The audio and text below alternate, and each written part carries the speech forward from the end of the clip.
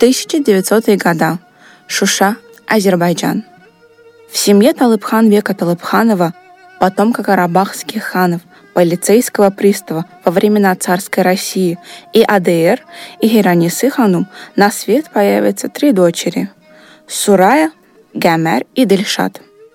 У сестер родится и брат Гусейн. С приходом советской власти семье оставаться в Азербайджане становится опасно. Родной дядя наших героинь, близкий друг Мамеда Эмина Расулзаде и Юсифа Визира Чамазямали, Гусейн Янар Мирза Джамалов, к которому многие обращаются, называя дядя, помогает им перебраться в Турцию. Сам Гусейн Бей был преподавателем, поэтом, переводчиком, общественным деятелем. Он оставит свой след в истории как один из первых и видных представителей азербайджанской миграции. У него не было ни семьи, ни детей, поэтому всю свою любовь и заботу он направил на деток своей сестры Хиранисы ханум. Его усилия были не напрасны, ведь 3 его племянницы смогли внести свою лепту в науку и культуру своего времени. Все дети свободно владели иностранными языками – турецким, русским, английским, а Гамер и Дильшат свободно говорили и на немецком.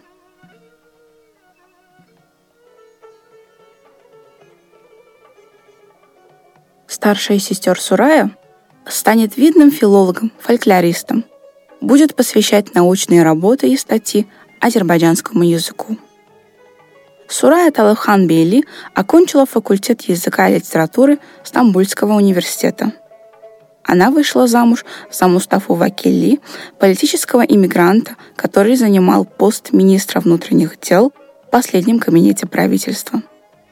Об этом говорится в материалах следствия Мадины Гиязбейли Вакиловой, известного педагога и общественного деятеля, которая была арестована в Баку в 1937 году как член партии Мусават и приговорена к смертной казни.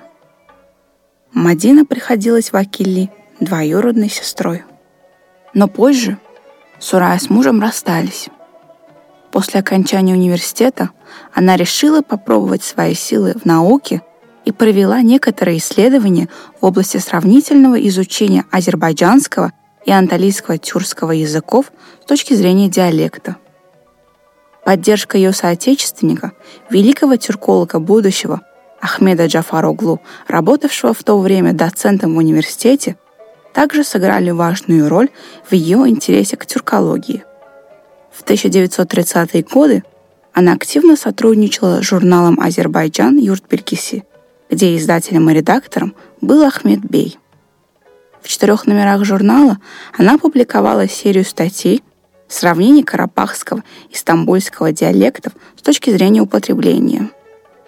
Согласно свидетельствам родственников и знакомых, после развода с Мустафой Вакилли госпожа Сурая вышла замуж за анталийского тюрка по имени Бекир Од-Оглу, от которого у нее родились дети Берин, Мурад, Джан и Тарик.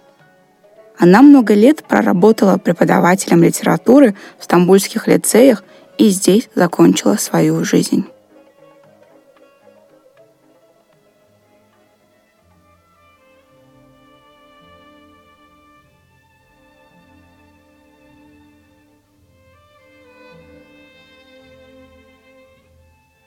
Дильшат Талыбхан Эльбрус. Первая женщина-ученый Азербайджана в области ядерной физики.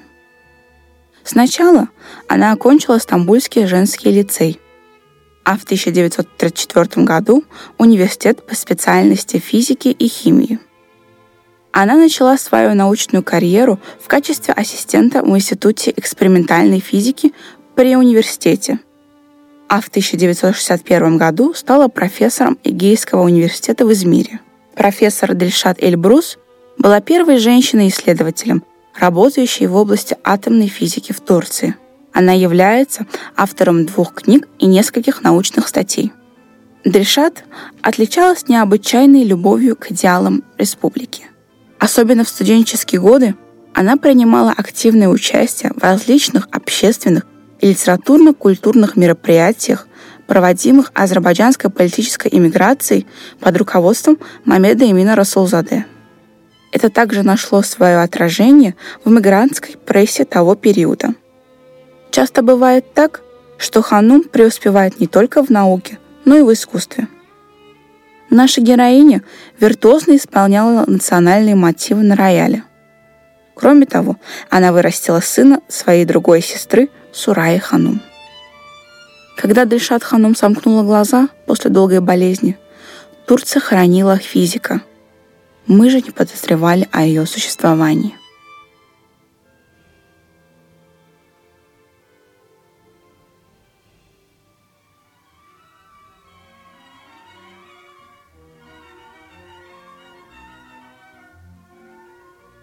Гамер будет учиться в одной из школ Баку. К сожалению, достоверной информации о ее детстве не сохранилось. На момент распада Азербайджанской Демократической Республики ей было всего 18 лет. Скорее всего, именно в Баку она знакомится с тогда мало кому известным Мухаммедом Агаевым, который войдет в историю как Мехмед Ага-оглу. Через некоторое время после эмиграции молодая пара свяжет себя узами брака. В 1922 году молодые уезжают в Германию, а затем в Австрию. Они оба будут учиться в ведущих вузах Европы. Здесь же еще через год родится их единственная дочь Гюльтакин. В 1927 году Гамер ханум получит докторскую степень в университете Стамбула в области восточной истории. Она посвятит всю свою жизнь искусству. А когда в 1929 году ее мужа пригласят в Детройтский институт изобразительных искусств, она переберется с ним и с дочкой за океан. Уже навсегда. В Америке у молодой семьи пока все благополучно. В 1933 году Мехмед Ага-оглу, научный сотрудник и преподаватель в области восточного искусства, создает первую в Америке кафедру истории исламского искусства. По американским меркам их квартира была скромной, но зато двери дома всегда были распахнуты гостям. Зачастую азербайджанская и турецкая молодежь собиралась именно у них. Звучала музыка, а порой и живая. Велись беседы о былом. Но уходить всецело в домашние дела и без устали встречать гостей не было целью нашей героини. С 1937 по 1938 год Гамер ханум проходит аспирантский курс в университете Мичигана. Сразу после этого ее приглашают вести научные исследования в Музее антропологии. А затем Вторая мировая война вносит свои корректировки в привычный уклад жизни. В военные годы она займется языковой подготовкой офицеров американской армии. Целых 2 года она будет преподавать им русский язык. После войны она вернется в музей. На протяжении всей своей карьеры, вплоть до 1974 года, будет единственной женщиной-куратором. На официальном сайте музея отмечают, что Гамер ханум единолично преобразовала в сферу изучения керамики Азии. Кроме этого, она преподает в родной для нее альма-матер, дойдя до степени профессора. Гамер ханум была ведущим специалистом и экспертом керамики Южно-Восточной Азии. Результаты раскопок в первую очередь подносили ей. Она является автором более 40 публикаций и нескольких книг, которые до сих пор можно найти на просторах интернета. Гамер ханум объехала музеи мира, внося свой вклад в изучение произведений материального наследия. К сожалению, достигнув успеха на научном поприще, ученые не смогли спасти свою личную жизнь, и семья в итоге распалась. Вторая супруга Мехмед Ага-оглу Дарота подарит все накопившиеся материалы галереи искусства Freer Gallery of Art. В 1959 году Гамер ханум дополнит коллекцию, преподнеся той же галерее все рукописи и незавершенные работы бывшего мужа. Единственная дочь Гюльтакин, которую все называли Гилли, также пойдет по стопам родителей и посвятит всю свою жизнь искусству. После смерти матери она подает все бесценные материалы и книги, принадлежавшие Гиомер ханум, музею антропологии. К сожалению, Гюльтакин ханум скончалась в августе 2018 года в штате Огайо.